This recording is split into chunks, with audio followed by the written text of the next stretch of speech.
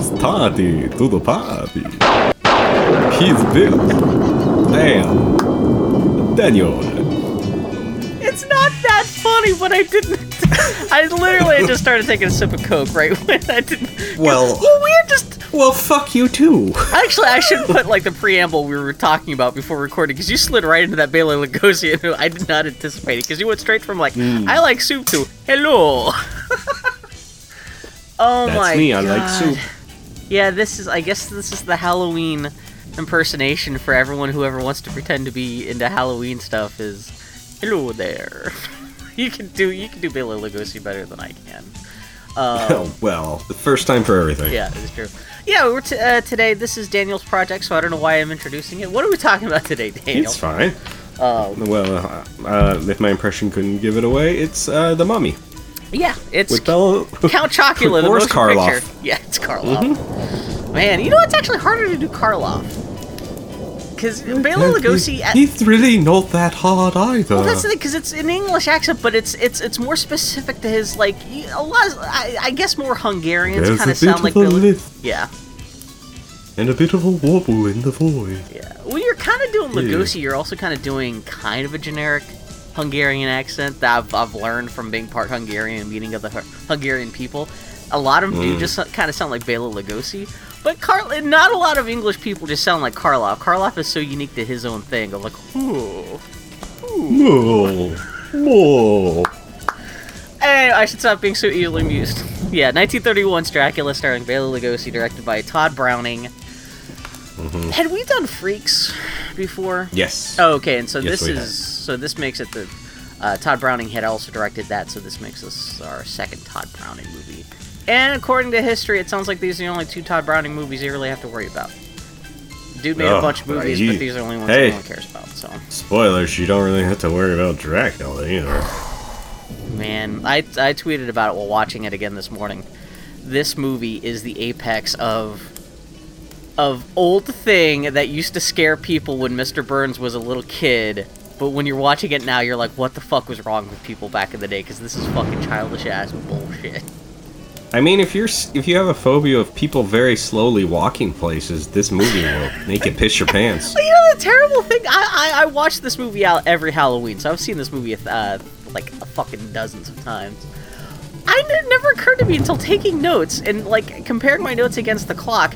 Half of this movie takes place in one set where everyone's in the living room of this sanitarium place, and it's just people just.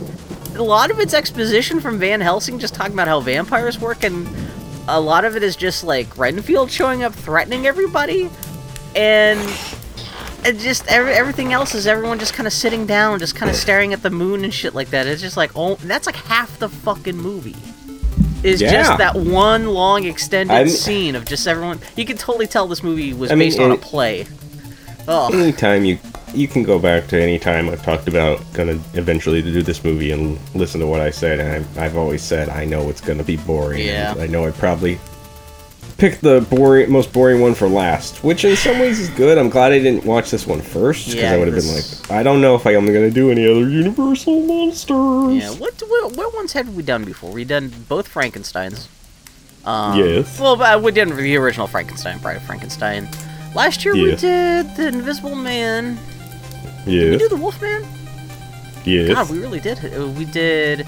I think we may be missing. We didn't do like Creature from the Black Lagoon, but no.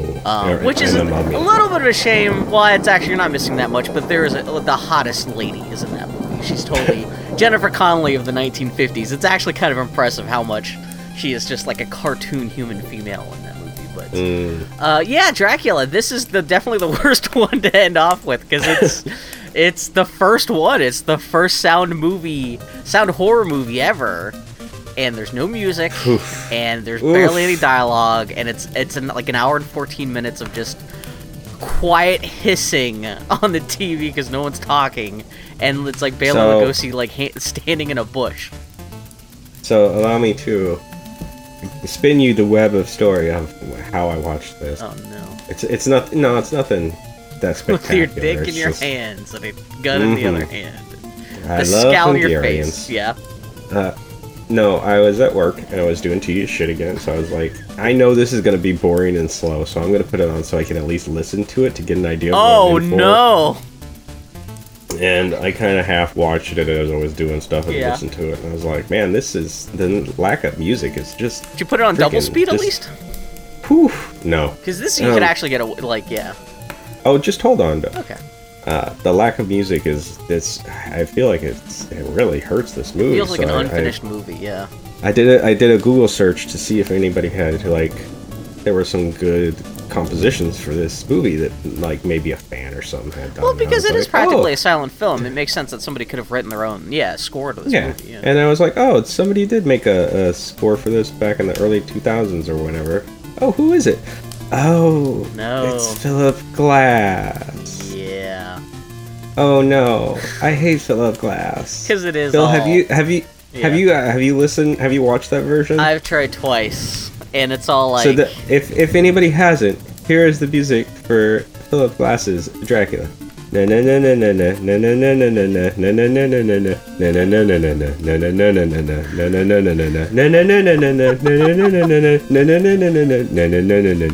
Philip Glass up the ass. I was gonna say that that's half of everything Philip Glass has ever wrote for anything. No mood. He sets no moods for any of the scenes. There's no themes for the characters. It's fucking terrible, even by Philip Glass standards. It would be kind of interesting. It made the movie more boring. Yeah. Oh, more. I could see that making more droning. Just like the world's shitty hypnotist. I couldn't get through it with that. Oh man. I think I got about 2/3 before I was like, ugh. Which is pretty bad because we're not talking about a lot. Like, we're talking about a movie that's barely over now. Like places there should have been musical stings, there weren't. It just felt like somebody got high and was like, man, I wonder if we can sync up Philip Glass with Dracula, and tried and it didn't work. It would be interesting if someone hired an actual film composer, like a John Williams or somebody to do that, to actually do a score, who knows how to goose a production like this. Not Philip fucking Glass. They got, Philip Glass is great if you're like some kind of NPR schmuck. You're like, oh, how classy, they got Philip Glass. But it's not helping. It's not helping the production along. It's just they hired the guy for name value, but not for like what he can do, like the actual execution. Well, I mean, and then I watched it and took notes at 1.5 speed. Which, if you haven't watched this movie and you're gonna watch it 1.5 speed, it takes away nothing and improves everything. And so I watched that with the notes, and then today at work I was like, maybe I'll put it on and listen to the commentary as I do stuff. And good fucking pretentious Mike, these assholes. I couldn't get through I listened to a bit of the track number 3 or that's audio the one I've listened to, which isn't that bad, but the other guy, oh my, that guy I've never actually made it through that. It's track number 4, yeah. Yeah, he starts it off by being like, and we see here how far superior this version is to the Spanish version. Oh, the Spanish version. And he's talking about like the duality of man, or to quote Orson Welles, it's blah blah blah. And it's why do you have to shit talk the Spanish version? Just talk about this version. But he goes on and he's farting and smelling them the entire time, just huffing them. He's sitting there with this fart jar, just constantly doing lots of work. It was talking about how amazing this movie is, and I'm like, oh, you film historians, shut the fuck up. You don't. No, stop it. Which is a shame, because actually we're watching the version of Dracula that was on the Universal Blu-ray box set that came out in 2012. They just reissued it as a 30-disc box set with like all of the Universal horror movies, like all the werewolf sequels, all the mummy sequels and stuff like that, just earlier, just like a month ago here in 2018. But they kept all the commentaries and stuff, which is a shit. Most of the commentaries on these movies are fucking hilarious. There's one guy who does like commentary for like The Mummy and Creature from the Black Lagoon, and he also does the commentary for The Wolfman. And that dude is super working class. Like, hey, what's this shit? Like, he's got this great sense of humor. And unfortunately, also the worst of these movies gets David J. Skull. He did the one okay commentary. But the other guy, I don't know why the fuck. I don't know if this guy has nudes of someone who works at Universal right now, and that's like what kind of blackmail material he's got. But like the part where Dracula walks through the spider webs and no! doesn't damage them, and the guy goes, you see Dracula walk through the spider webs, but it happens off screen, and nowadays they'd have some special effects where you get to see him walk through the spider webs, but it's far more scary for it to happen. The other off commentator screen. says exactly the same thing too, and that's really? like, maybe it was that guy. Yeah, because I just heard that and I was like, ugh, fuck. That is one thing with all film historians. Not all, but especially when you're talking about old stuff like this, where somebody will there'll have to be some kind of special effects or editing cheat because they couldn't do what you could do today with CGI, and they're always like, this is way more effective than it ever could be with today's special effects. I'm like, it's not just unique to this scene or this film, but like a whole bunch of shit. They're like, it's so much better when you can see the seam and the zipper on the dude's back of his monster outfit. They're always like, yeah, you can see the puppet rods of the monster. Yeah. Like, that could be charming. Don't get me wrong, I love that shit too, but like, it's not more effective inherently. Yeah. I'm sure at some point during this thing that they're like, yes, I didn't. Nowadays they'd use a real bat, but I prefer this fat cotton ball and a string. When you see the string, you know that was really there, and it's not quite so terrible as an actually, yeah, it's just no. It's just especially. I mean, the best special effect in this movie is a bee that comes out of a coffin. Well, we get that later, but. Oh my god. So I've kind of watched this movie 3 times, and it's the least of the movies I should have watched 3 times. There's nothing here. It's all it is. Dracula comes to town. A bunch of people talk in a room. That for was my favorite minutes. 80s movie, though. Yeah. Yeah, Dracula comes to town. Yeah. Takes place in spring break in Miami, Florida. Exactly. And then Dracula gets chased into a basement and stabbed to death in the last 3 minutes of the movie. That's all that happens in this movie. Man, yeah, there's... Ugh. I should also note that I had some feedback. We got some feedback from our one and only listener about the thing last week. Maybe I'll save that for the end of the podcast? Yeah, since we're already pretty knee-deep into talking about Dracula. Suspense. Yeah.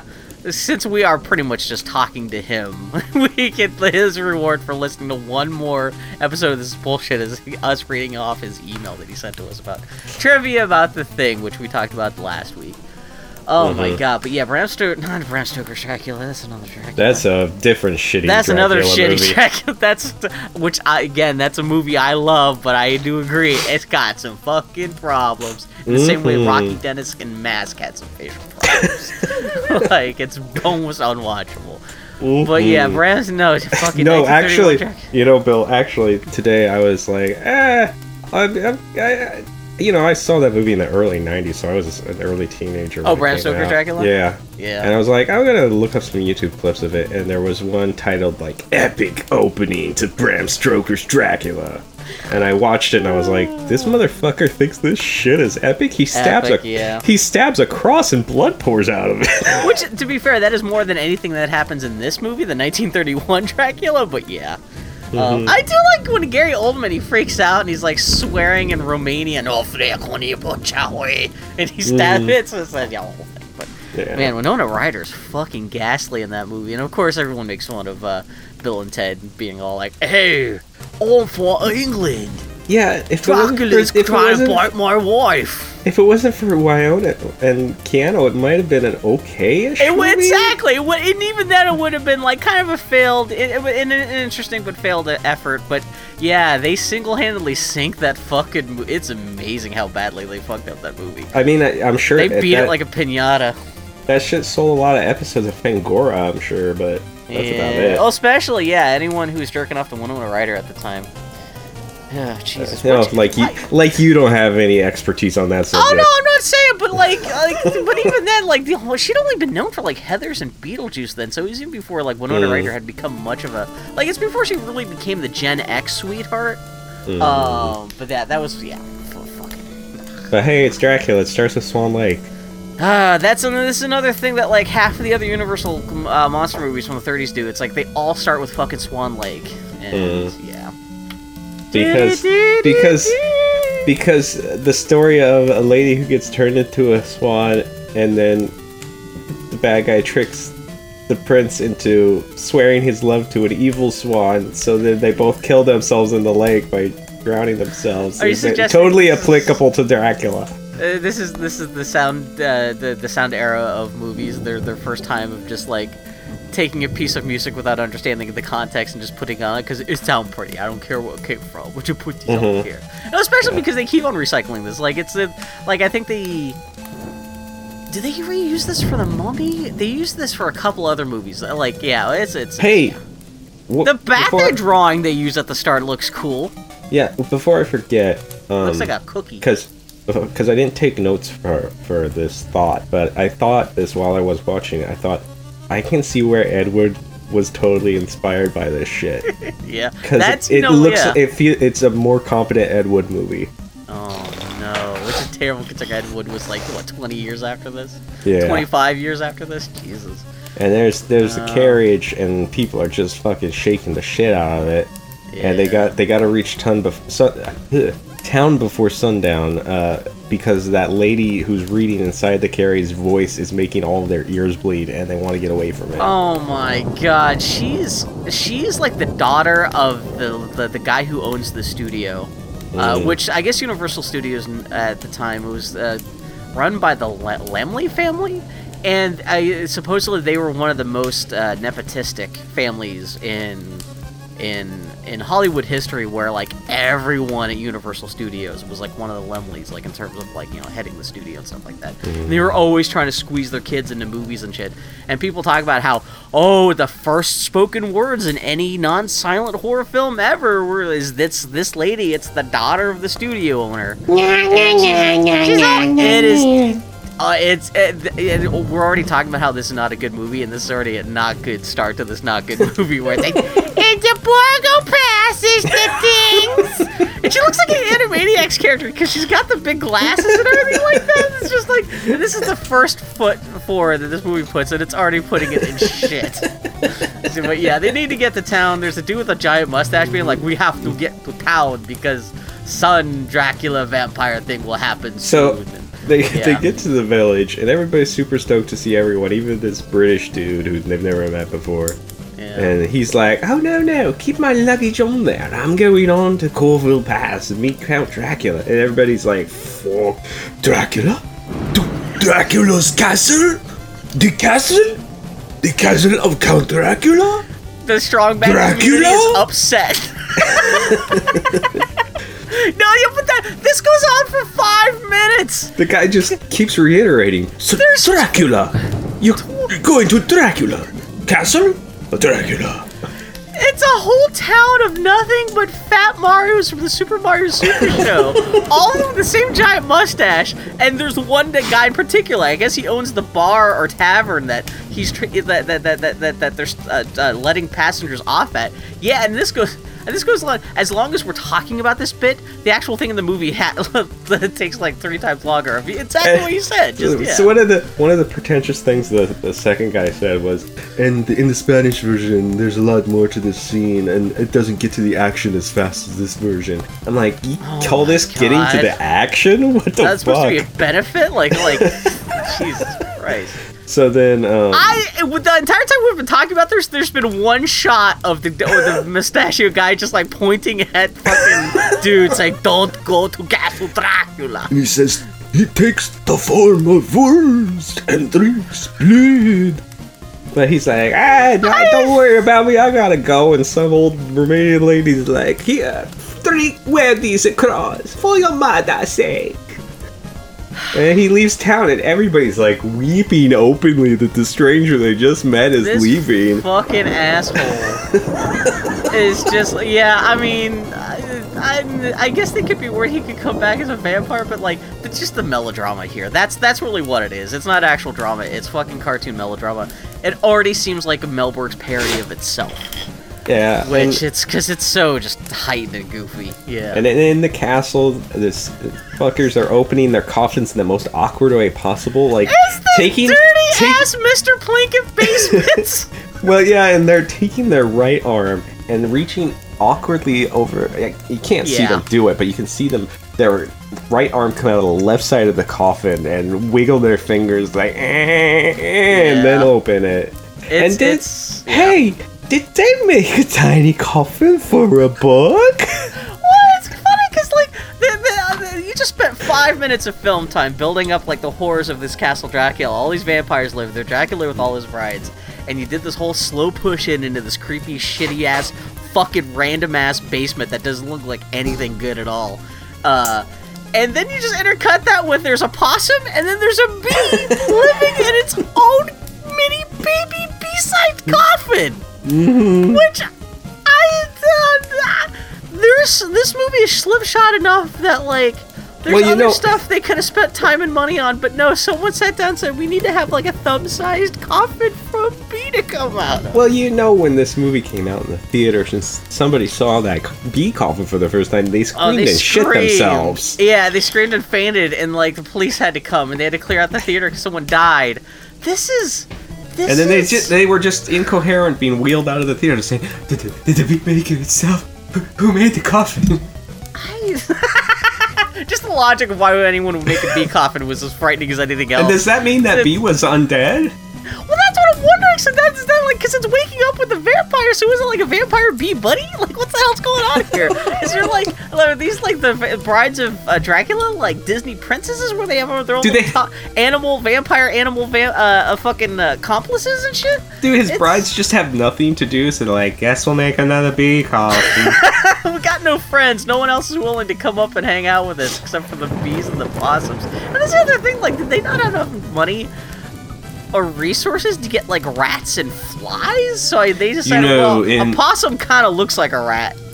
In modern cinema, they wouldn't have bothered with the bee coffin, which I think would really take away from the scene. This movie's so much more effective with the vampire bee than it would have been without the fucking vampire bee, because who would put a vampire bee in a movie these days? And also, the first time you see Dracula, in the background, you just hear like a squeaking rat, like, yeah, spooky. Does Dracula also have a dog that's chewing on a squeaky toy just off screen? I mean, it doesn't help that this movie. This movie's less scary than a Cheerios commercial. And why is Bela Lugosi spooky faced like he just sharted in his pants and he's hoping nobody will notice the smell? Yeah, I know the idea is that he's supposed to be staring at the hearts of the audience as the camera pushes in, and they've got like the shoebox lighting on his eyes, so he's extra creepy. But he does look like he's trying to decide if he can make it to the bathroom without shitting his pants or not. Or if he's just gonna drop trowel right there and just like go in a bucket. And like, as he looks, well, that's the thing. Bela Lugosi has one real intense Dracula face, and it's one thing where like one eye's a little bit more closed than the other, so he looks a little maniacal. But that also can be easily read as confused or shocked or surprised at something that he's thinking about. And so yeah, it's, oh my god, this movie's already out. And then the castle outside, that's the other thing. Everyone, like, pop culture has built up Castle Dracula as being like, nowadays when you think about Castle Dracula, you think of like some kind of giant Castlevania sized edifice, or like, you know, some kind of giant thing with all these like towers and ramparts and things, and like it's backlit by the moon, there's lightning and bats and stuff. In this, it's a tiny little stone lodge. And like all you see of it, we're gonna see the main hall in a bit, and that's actually cool. That actually kind of lives up to the hype a little bit. But this fucking shitty ass basement, it's all dirty and candy wrappers and shit, and there's like 3 coffins that are not like you think they'd be up on a pedestal or something. No, they're just kind of randomly tucked. They're just strewn all over the place. Like, it is a fucking Mr. Plinkett basement. It's fucking nasty, but not in the scary nasty way that they're trying to make it seem as. It's just like unkempt and funky. And yeah, these are some white trash ass vampires. Yeah, and then the wolf howls, and he slowly climbs the stairs and to go pick up the wiener dude. And, there's also a note here. The Blu-ray makes a point of pointing out that the money shot of, you know, we were just joking about how terrible it looks, how you know, the money shot pushing into Lugosi's face, you know, the first big reveal of Dracula. It's actually off-center because the director was so careless that he didn't realize, because it was Todd Browning. He came up, he made a whole bunch of silent films, and this is his first silent film, or his first talkie film. He didn't realize that part of the image would get cut off by the soundtrack, the actual magnetic strip that on the right side of the picture. So actually, it's way offset. you'd think Dracula's obviously supposed to be in the middle of the frame, but he's offset because the guy lined up the shot incorrectly. And just kind of like, there's just lots of little weird things in this movie. I'm sure the other dude is like, and in the Spanish version, this is actually centered properly, but it doesn't show that Dracula's off skew with the rest of the world. Most hardcore Universal nerds talk about how the Spanish version is supposed to be way better than this, and I've seen a bunch of clips. I have it. It came with the Universal box set that we're watching this version off of. And from what I've seen, everything looks better. Like, they talk about how, well, even Universal Monster horror fans always talk about, like, if you go back and watch the original Dracula, you have to understand, like, they didn't have music scoring yet. The camera was tied down because, you know, they were still using silent film cameras. But, like, you watch the Spanish version, the camera's flying around and doing all kinds of crazy shit. Like, it's doing all this shit that this version of the movie doesn't do. And so, fuck that guy who's talking about the Spanish version is somehow worse. Oh god, yeah. So anyway, but yeah, Dracula walks up the stairs to talk to Wiener Dude. Well, and he gets hucked off his carriage and his bag just thrown at his feet because fuck that. Oh yeah, there's a whole thing about how, because the Wiener Dude's gonna go he's got to meet Dracula's carriage, but Dracula's already there. This is the thing that I guess is like, it's from the book that like a lot of movies try to incorporate, is the idea that Dracula is I guess because Dracula has no help. He just is him and his wife. He's completely self-sufficient. So yeah, he's driving the carriage. It's Lugosi in the carriage, which does kind of like make you wonder how little Mr. Wiener doesn't recognize Dracula again in 5 minutes when he meets the actual Dracula at his house. But yeah, Dracula just stares at him when the guy tries to get into his carriage and is all like, "Put your bags here." But yeah, the Borgo Pass. Mm-hmm. So off they go to the matte painting castle. Totally, and everything's really bumpy, probably because for whatever reason the driver turned into a bat and is just hanging out among the horses. And by a bat, you mean like a piece of crepe paper on a wire. It's terrible. So it's good. Is Dracula like, I can steer better when I'm a bat? Is he showing off? Because like, he's not trying to hide the fact that oh yeah, when the carriage pulls up, there's no driver in the... It's fun. Again, this is another thing you can imagine people fainting in the audience when seeing this in 1931. Now we're just like, what was so scary then? We're just like, what the fuck is this bullshit now? But anyway, it's silly. Mr. Wiener shows up at the castle. The door opens. It's a shit show. There's cobwebs everywhere, dirt on the ground, bat puppets on strings, armadillos. Welcome to Transylvania, where we have armadillos. Like, was this taking place in the, like, fucking the American Southwest? Like, what the I didn't even know you could get armadillos in LA. Did they just raid a zoo and grab whatever animals they could find from them? And, like, I don't even, like, at least, like you said, possums, you could think, well, okay, maybe they couldn't get rats. But, like, it's fucking weird. But the combination of this set and obviously half of it's matte painting does look what you think this movie should look like. It's the one part of the film that actually lives up to what you think the original Dracula is going to look like. Yeah. Everything else in this movie looks like, it doesn't look like shit, but like I said, the only other part of Castle Dracula you see is the fucking basement, and it's fucking garbage. No, there's the room where they signed the contract. Well, that seems to be like right at the top of the steps in the main hall. But like, yeah, but that's cool too. But yeah. Yeah, and then Dracula's there, and he slowly walks down the stairs. There's a theme that happens at all. when Dracula and the stagecoach got back to the castle, did he like hurriedly run up the stairs and then turn around and come back out so he can slowly walk down all dramatically? He should be slightly out of breath, like kind of like patting himself with a napkin, just going, whew. Okay, now I gotta pretend to be a different guy, and it's like shaking it out. I was like, okay, I'm not the carriage guy, and now I'm Dracula. And he slowly walks down the steps. Like, he hasn't swept or mopped in this place forever, because the grand staircase is divided. There's this giant spider web that covers from the floor to ceiling. That's like, literally, it's like a 50-foot spider web that he just magically walks through. And this is the thing where you're talking about in the commentary, where the guy's like, well, today they would use a digital effect, but it wouldn't be as effective as the film as it is now, when the film cuts away and lets you complete the transition in your own mind. Like, no, it's just a fucking doofy editing trick. Like, you can do this on fucking YouTube. Fucking, yeah, so. He's Dracula. He bids you welcome. And then the wolf is like, outside, it's like children of the night. what music they make. Yeah, and Wiener Guy's just like, okay. Mm-hmm. Yeah. After he walks through the web, he's got to use his cane to get him out of the way. Yeah, because they do the same trick again of Dracula walks back through the web without going through it, but yeah. Somebody pulls a spider puppet on a string up a wall. It is some fucking carnival magic. And Dracula's a spider spinning his web on the unsuspecting fly. The blood is the light, Mr. Renfield. See, because what Dracula is doing to this guy is spinning his web to catch him. Do you get it? Oh, I didn't get it.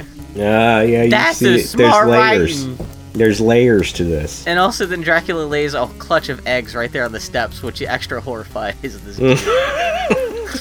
Now they go up to the cleaner part of his castle. This is the part where he actually walks sometimes. I will give the movie the sets, even though it's earlier, look a lot better than Frankenstein's sets that looked like a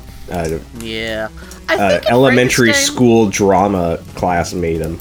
Yeah, there was a thing. I think Frankenstein was just more intentionally going for like German expressionism, which was intentionally a little cartoonier and stuff. But yeah, this is more just flat up, just trying to look like an old castle. It's not trying to be like, oh, kooky angles, Tim Burton-y or anything like that. But, and then Dracula takes Renfield's hat and coat, and we get to watch him walk away, and we get to watch Renfield walk to the table, sit down, look around, and we don't want to miss a moment of this hot action.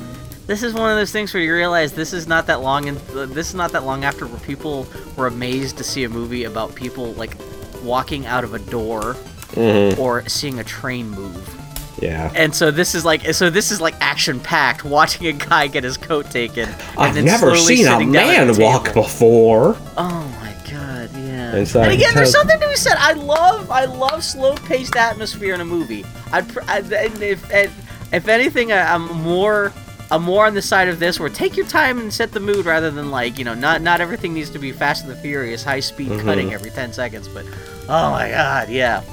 So Renfield tells Dracula, at least for the Abbey in London, is all set up and shit. It just needs his old John Hancock on the lease sign right here. Old Renfield's gonna make bank this.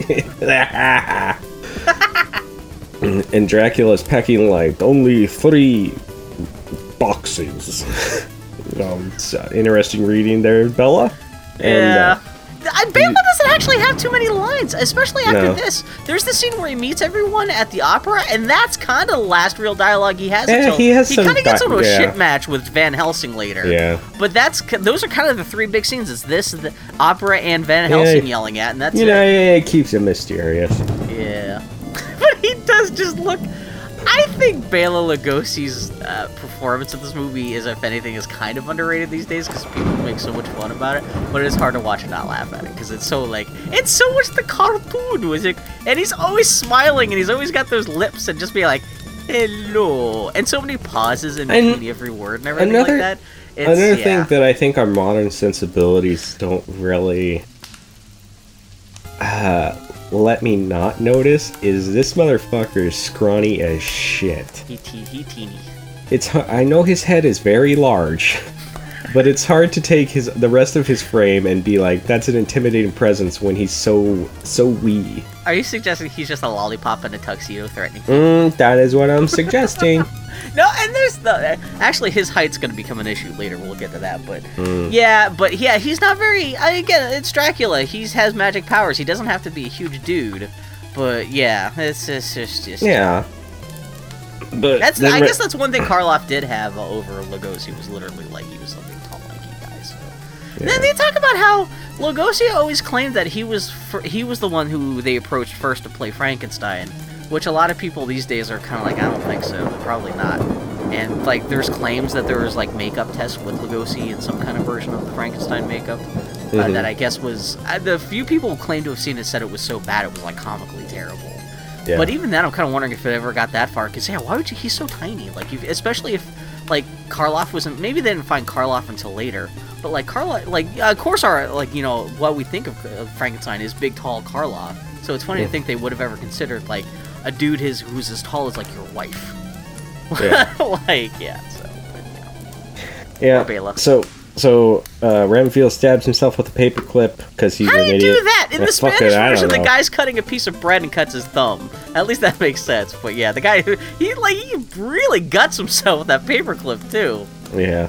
And Dracula is into what he is bleeding. He spent 5 minutes walking across the room, but he is all like, whoa. But then he says, "Oh no," because the cross falls that the lady gave him. He's like, so silently recoils. Ah, shit. He hates tacky jewelry so much. But the way he recoils too, he has no fucking game. He's just totally like, ah! He throws his hands over his head. And I'm surprised he didn't scream and dive under the bed. It's that kind of thing, yeah. Oh my god, then he offers some wine because he does not drink wine. But that shit's good. It makes a light beam come across Dracula's face. It's so damn good. And then Dracula's like, I'm going to go, peace out, and leaves. And now you get to watch Renfield get all wibbly wobbly as Dracula's brides come in. A bat puppet bounces around. Renfield faints. The brides approach. And Dracula's there, and he moves his hands at them. They back up, and he slowly goes towards Renfield's body. Very homoerotically. I guess also Renfield, his crucifix has disappeared in the last, 3 minutes, I guess. I don't know what's going on, but... Yeah, Crucifixes only work if Dracula can see them. If he could just throw a napkin over the crucifix, would that render it null and presumably, void? because Dracula, at least this version of Dracula, he didn't give a shit about that crucifix until it fell in front of his eyes. It's not like it hadn't existed. Yeah, exactly. It's only when he can feel shame about what the crucifix. When he can feel the shame of baby Jesus' eyes watching him, that's when he loses his powers, I guess.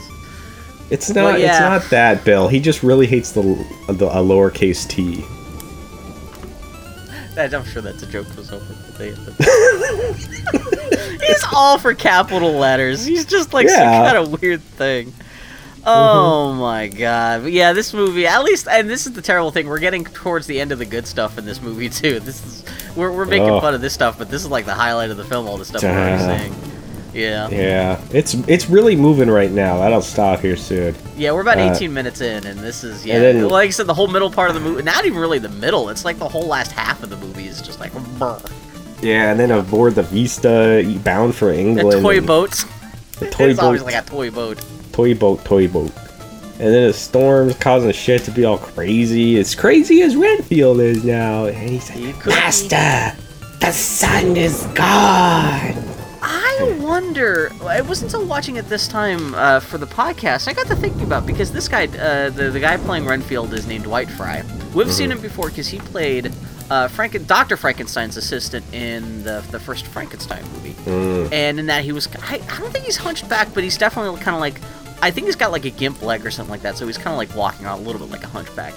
And how Renfield addresses Dracula in this movie after he's been turned into a vampire. Master. I kind of wonder if that's kind of a big part of the Igor thing, because Igor in popular canon is just he's a hunchback who's always oh, yes, master. But there's never an Igor in the Frankenstein movies that sounds like that, but Renfield in this movie sounds like that, and he kind of played, I think his character's name in Frankenstein was Fritz.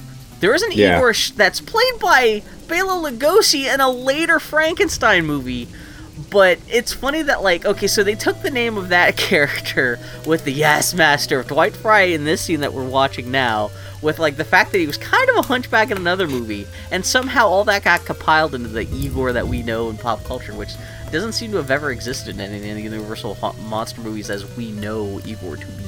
But this is, anyway, so this is me just pointing out that one little thing. And also, he does a good job in this role, though. He's probably the best part of the movie. Yeah, in terms of he's got the most not comical, but the most entertaining performance. Yeah. So this Dracula and Frankenstein all came out within the same year. Frankenstein came out just 8 months after this movie did, 1931.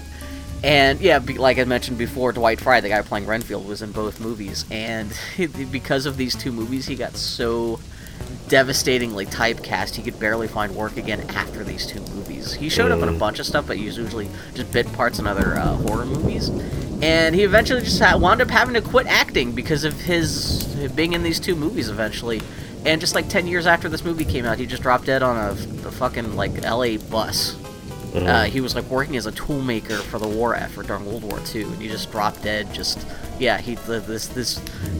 These horror movies just killed his career, because especially with Renfield, because he's so like that everyone else just everyone just assumed that's the only thing he could do, and so, which is funny because it's not like it's a masterful performance, because he is just like, especially when he goes crazy.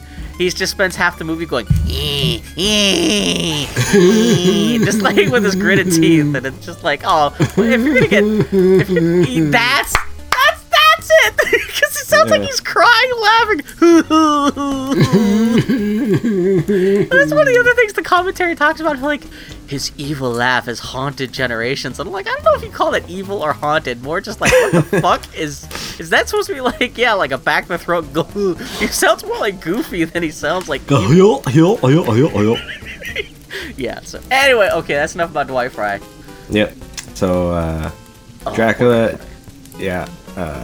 he wants Dracula to keep his promise, but that when they get to London, he'll get lives, not human lives, but small ones.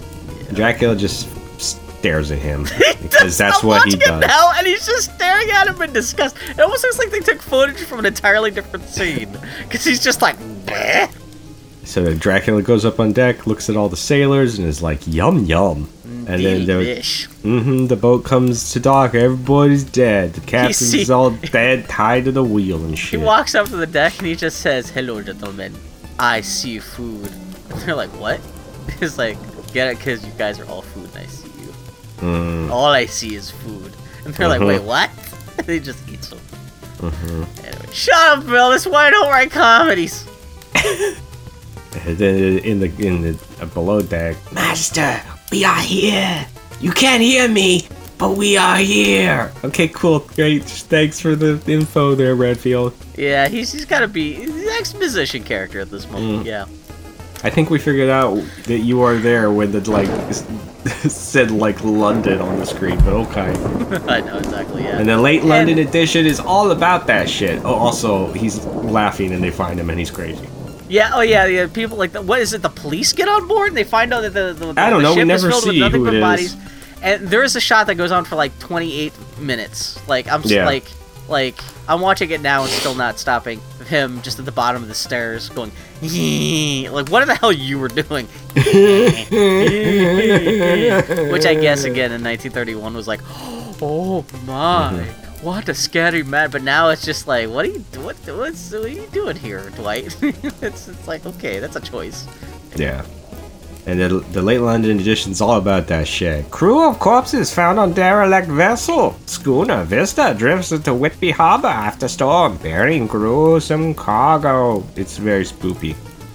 So, survivor a raving maniac is craving to devour ants, flies, and other small living things to obtain blood. Puzzle scientist. At present, he is under observation in Dr. Stewart's sanitarium near London. I'm just picturing a newspaper where the headline just says "spoopy." Spoopy! Exclamation point! Exclamation. And it's foggy. Some lady with a thick accent is like, "You want boy some flowers, flowers."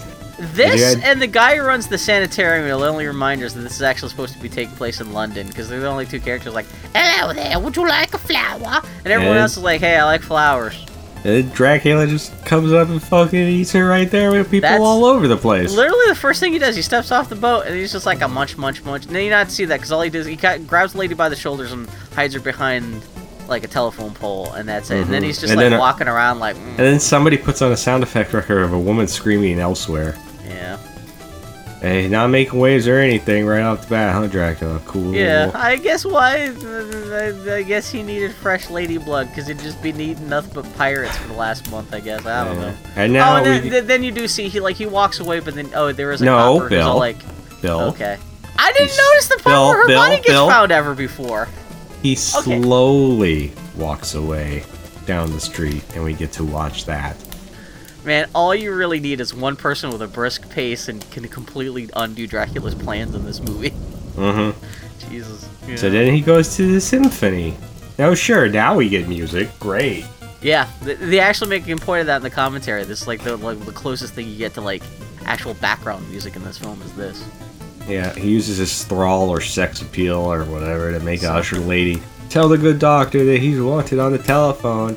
And as the doctor gets up from their box seat, his daughter says, "If it's from home, would you tell them I'm spending the night in town with Lucy?" And after watching this movie 3 times, who is her dad going to be telling? Because it seems like they're the only two living there. Are they going to tell the pets? Who's being told? Well, when we get to London, after this like one street scene of Dracula going to the symphony, it really kind of suggests that only 6 people live in all of London. Mm-hmm. Even including the sanitarium. That's like maybe 8 people. But yeah. Yeah, Dracula intercepts the doctor and tells him he couldn't help but overhear his name. And he lets him know that he bought the abbey next to the sanatorium. Ain't that some coinky dink shit? Oh, I never understood that this guy is the guy who runs the sanatorium, so the fact that he meets these people here is completely by coincidence, because he just hears that, like, they're talking about shit. They're saying that, that Dr. no, Dracula. It's not by coincidence, because he gets the doctor to get up and go answer the phone, because he uses his thrall to make the lady tell the doctor that he got a phone call. One of the commentaries does make a very specific point about how shittily staged this scene is, because here you have your main villain meeting all the main quote-unquote heroes of the film, even though they're fucking waste of space. But the way it's staged, he's like in the stairwell of the opera box, and so he's like 2 feet shorter than everyone else, and fucking Bela Lugosi is already kind of a tiny dude to begin with, and so he's super diminutive. At the moment you want him to kind of show up and be like, "Hello there," and like, if anything, put him on a fucking apple crate, have him above everyone else and be in a position of power, but instead they're like talking down to him like he's a fucking infant. But yeah. And then, so the doctor introduces Dracula to his daughter Mina, her friend Lucy, and her shitty garbage boyfriend John.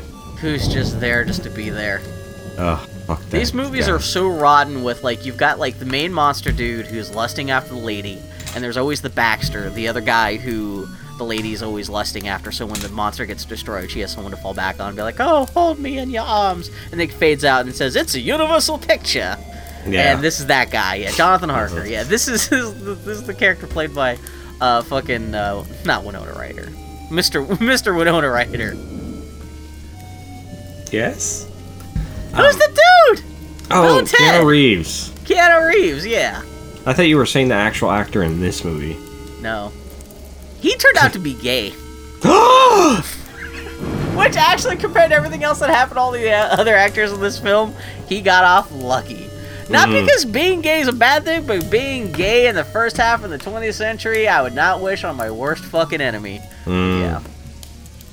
So then they're like, "Oh, you bought that place? Thank fuck. That place is a shithole. It'd be awesome when somebody cleans it up." And Dracula's like, "Nah, I'm going to leave it looking like shit. It reminds me of my own battlements in my hometown of Transylvania." He doesn't say that it looked like shit, but like he's like, "Oh, my homeland looked like shit, so I keep it looking like he is like Mr. Plinkett." He's just like, "I was thinking about throwing some garbage in the front lawn because that's what Romania do."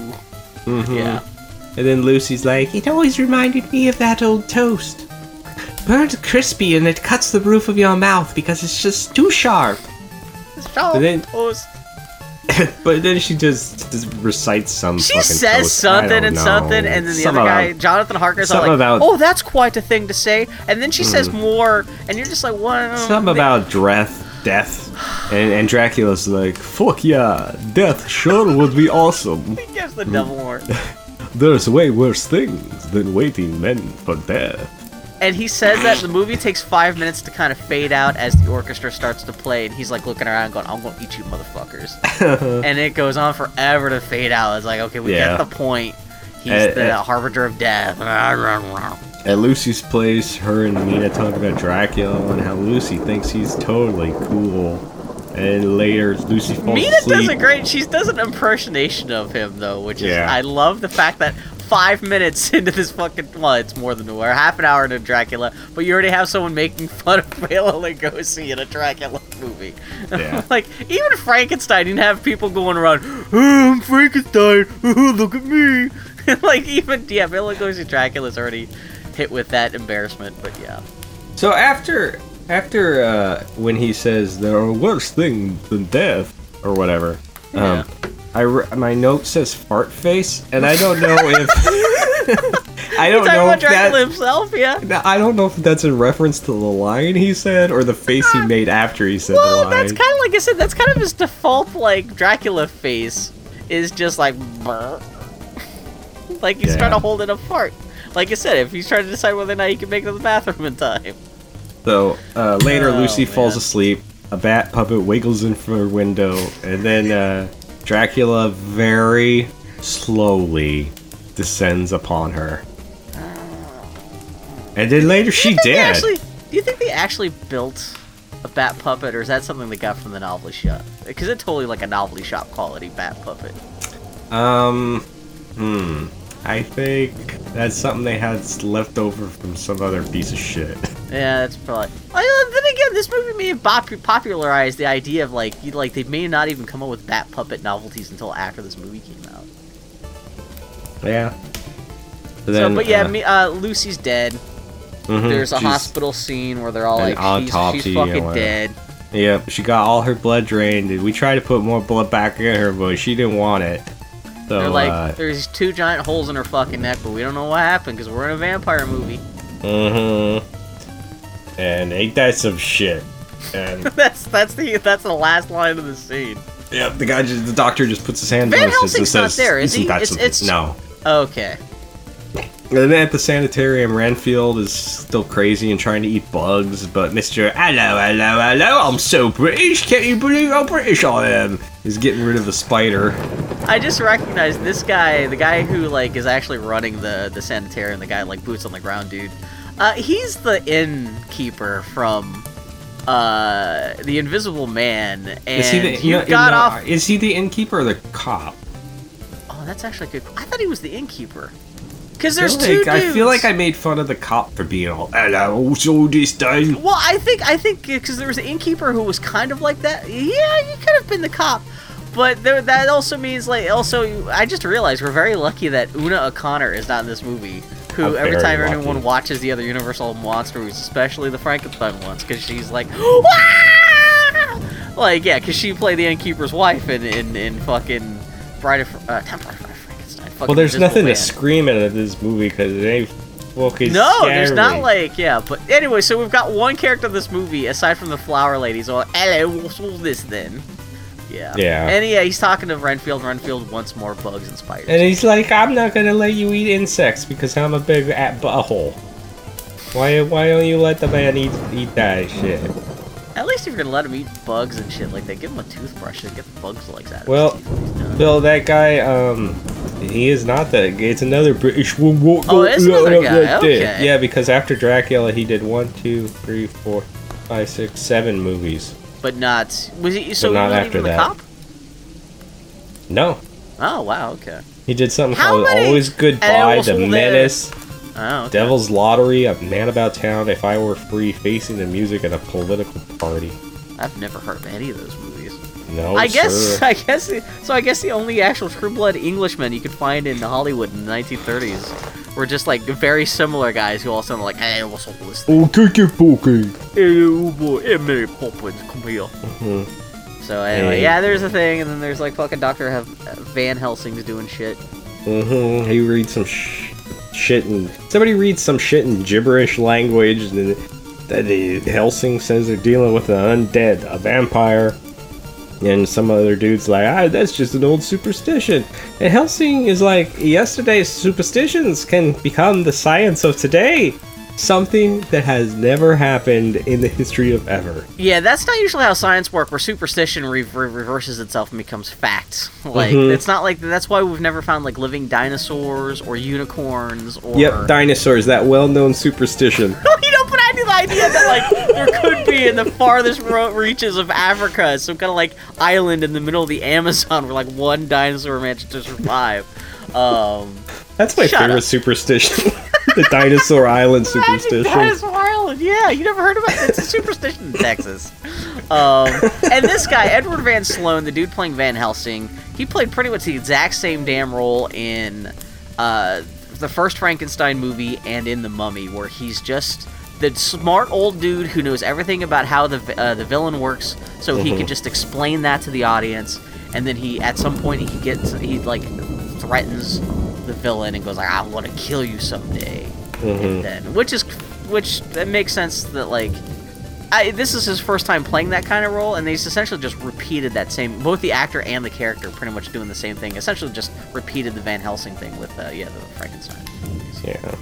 Then Helsing He broke and the his neck trying to suck his own dick on stage at a furry convention in 1964.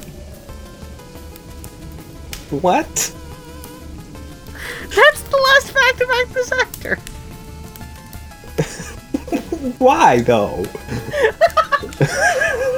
I got bored while writing notes and I forgot I'd written that down. It's just funny when you forgot something else you wrote in the middle of recording a podcast, you just read out something completely inappropriate. But why though?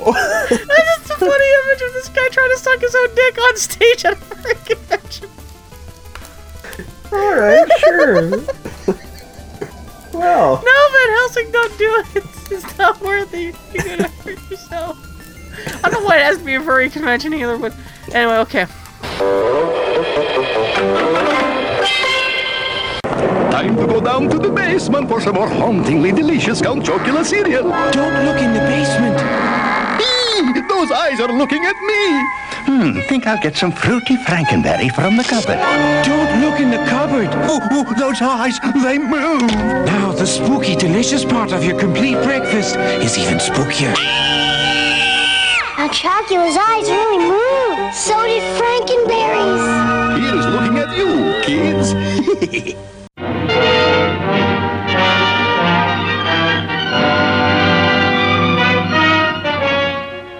I am Dracula.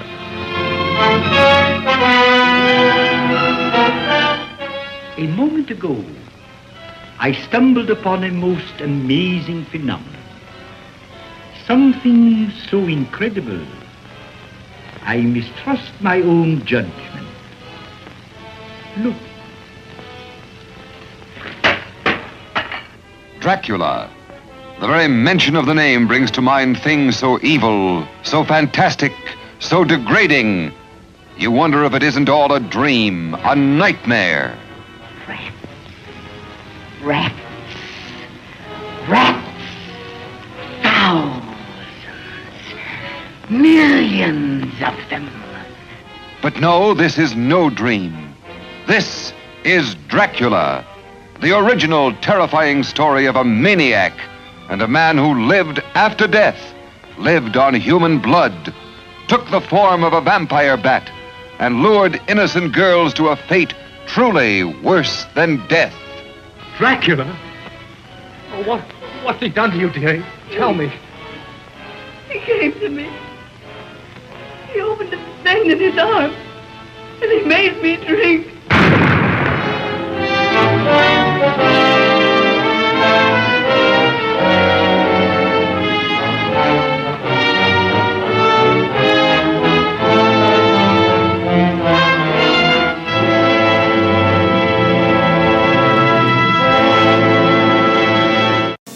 It was late one night in the castle of the Chicken McNuggets. What are you making? Sauce. We're using my mummy's recipe. Mummy, This better be good. It'll be great. Does your daddy have a recipe? McBoo, McGoblin, McPumpkin. They're at McDonald's now. Each comes with Happy Meal inside to make your Halloween a wow. They're perfect for taking to Halloween places so you can surprise folks with Halloween faces. Pumpkin Happy Meal, only at McDonald's. So, Okay. It's established that Renfield escapes all the time, and Yeah. Doesn't he just like break into the room and he's all like, hey? No, Mr. Wutzel Bring Renfield in, and Helsing says he's there to help and shakes Renfield's hand, but when, for some reason, Helsing just decides to stare at Renfield's hand. Yeah, this part of the movie. I mean, this has not been a good movie. This is the part of the movie where everything slows down until the last 5 minutes. Seriously, Renfield yanks it away and is like, bad touch. Oh god, so yeah, this whole rest of the movie is just drawing room conversation like this, and it's just weird interactions between people. Renfield wants to get the fuck out of there because his cries at night might disturb Miss Mina and give her bad dreams.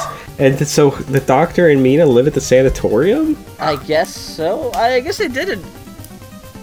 Yeah, why would you live? I could see maybe the doctor because it's like a labor-intensive enough job that he has to be there all the time. Especially if this takes place in era before, like, an era before telephones. I guess they had to, like, just park there. Like, even the kids had to live there at the sanitarium. Which, why would you want to force your family to live with a bunch of... I guess sanitarium doesn't necessarily mean everyone's crazy, but, like, when you're housing people like Renfield... Well, also, the sanitariums weren't exactly the coolest of places back in the 30s. In the 60s, when they came super cool, that changed, but... Yeah, absolutely. Yeah. Then there was disco balls and shit in there. They threw wicked keggers on the weekends. Studio 54 started off in a sanitarium. Yeah. Oh god, but yeah. So any excuse to make it so the whole rest of the movie can exist on this one set, essentially. Yeah. A wolf howls outside, and Mr. Woosh is like, oh, he howls back, he does. And Helsing is like, we know why they howl. How about this? And shoves some flowers in Renfield's face, and he hates it. He hates it to death. You know too much to live. And the doctor's like, now, Renfield, let's not be silly. Let's not forget we're British and we don't have emotions. Oh god, I forget. Yeah, I guess this is supposed I guess everyone is supposed to be British, even though it seems like everyone except for the British, the dude, it seems like everyone else is speaking with more just a generic 1930s continental accent. Like, no one's trying to be, like, even Dwight Fry, he's not trying to be specifically English. He's just like, hello there. But that's more of just the time period than any specific place he's trying to emulate the accent from. Right? Anyway. And they take Renfield away, and the doctor asks, what was that herb you shoved in his face? And Helsing's like, cilantro. He says it tastes like soap. He hates it. He's one of them peoples.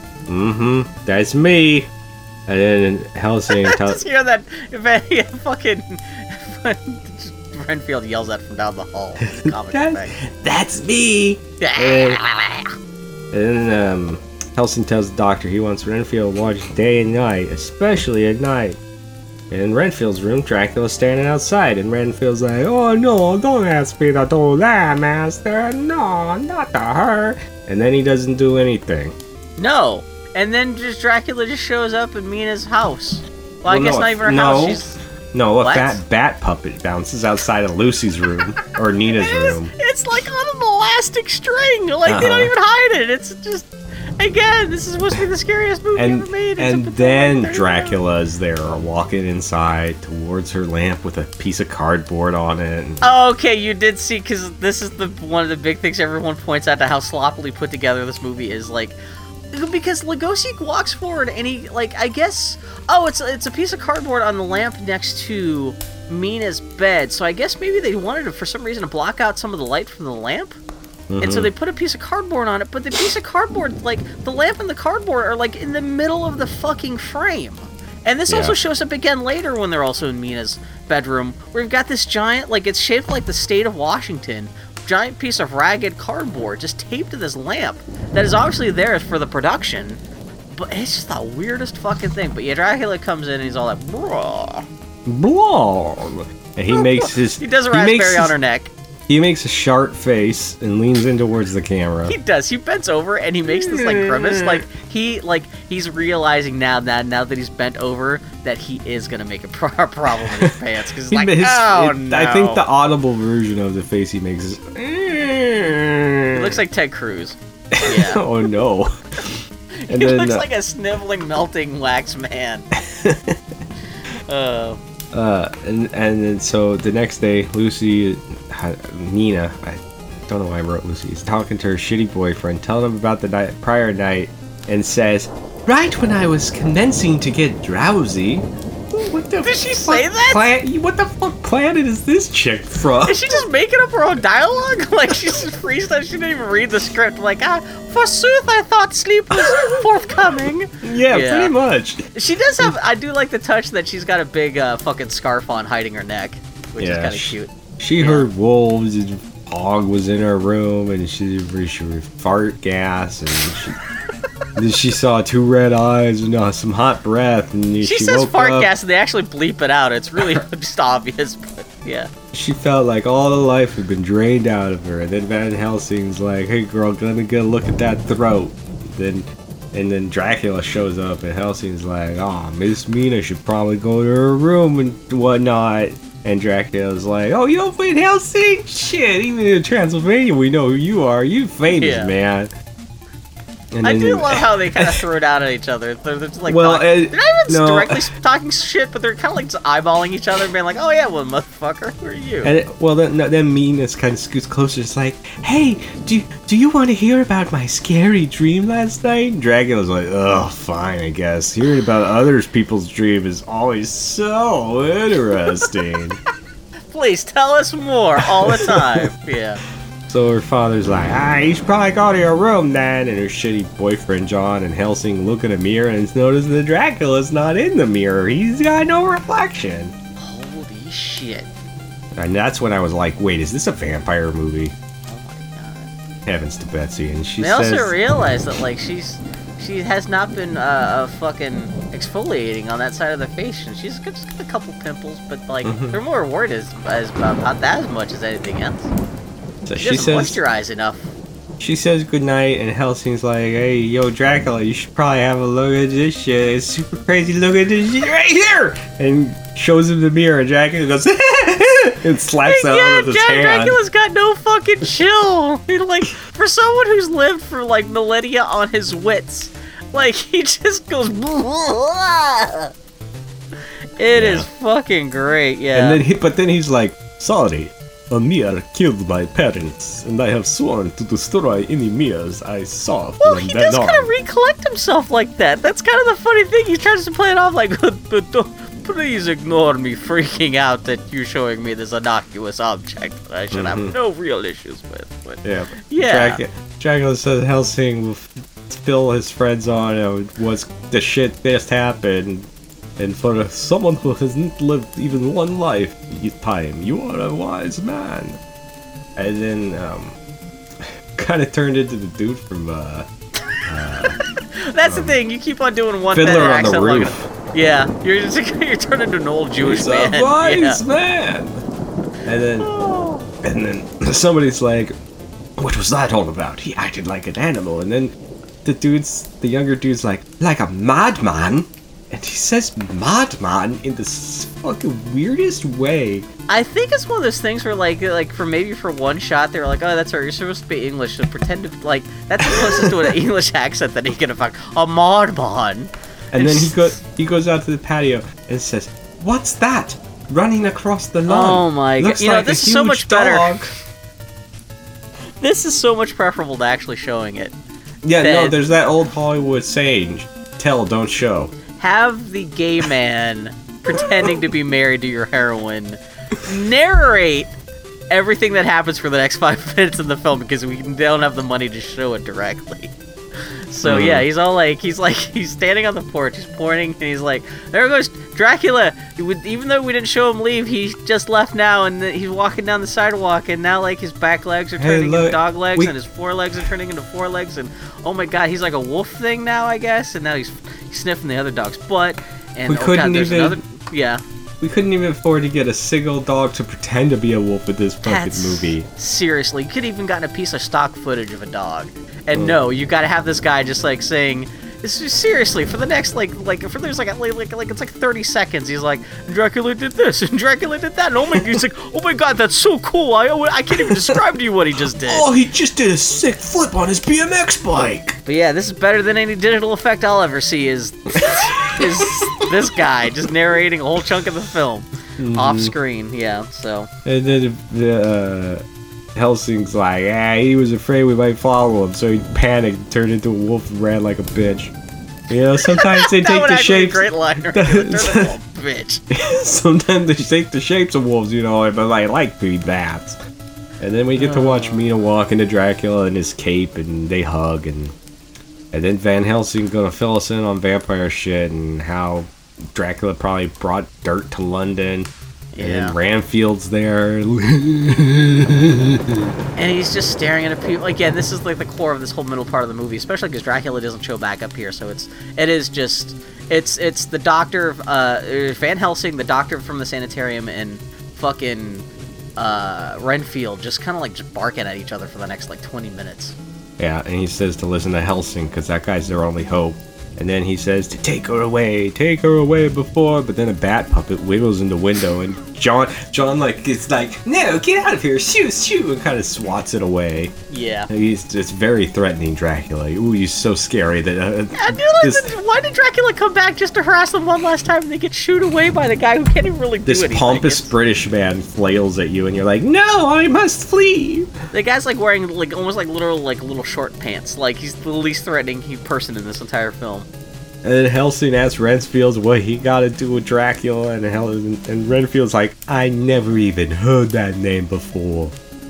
And then Helsing tells him, oh, you're going to be awfully sad if he dies with that innocent blood on his hands. Yeah. And Renfield's like, yeah, probably. But then what are you going to do? A lady screams and cries, oh, it's horrible, I'm so British. And then Mina's dead on the lawn or something, I don't know. She does say, like, Mina's dead, and then Dwight Fry's doing the which makes her faint. Yeah, she reacts all like, oh, there's like a dead boy I can handle, but a man laughing at me, it's too much. And then she faints because she can't take a weirdo going at her. And then Dwight Fry crawls on his hands and knees towards her, and then it fades to black, and we don't see what happens. Yeah. And then it's outside now, guy. Good thing Mina's not dead. And elsewhere, Lucy's eating children, I guess. Oh yeah, that's a thing. Yeah, for this one scene. Yeah, and she's asking people to call her Juicy Lucy, which is weird. Mm-hmm. Like she's just stopping by everyone, like she can't. Like I got this new handle. I need to. That's a cool new my Twitter handle is. But yeah, she's like, is that the last we see of that character? Yeah. And we get to see Mr. Oldeston reading the newspaper and call her a beautiful lady. In what? Not a beautiful lady, a beautiful lady. And then the next day, Helsing's talking to Lucy and her shitty boyfriend, and is like, stop asking her stupid questions and shit. But Helsing's like, so when was the last time you sued Lucy after he was buried? And I do like the way her shitty boyfriend throws the paper down in frustration, like, oh, this fucking shit. It's really the only thing he has to do in the whole scene, because it's just like Van Helsing and Mina talking, yeah. Yeah. I guess her neck is healed too, because she no longer is trying to cover up her neck after Dracula bit her. Yeah. And she is acting weird. Like, yeah, she's obviously like, because there's something's going on with her and Dracula.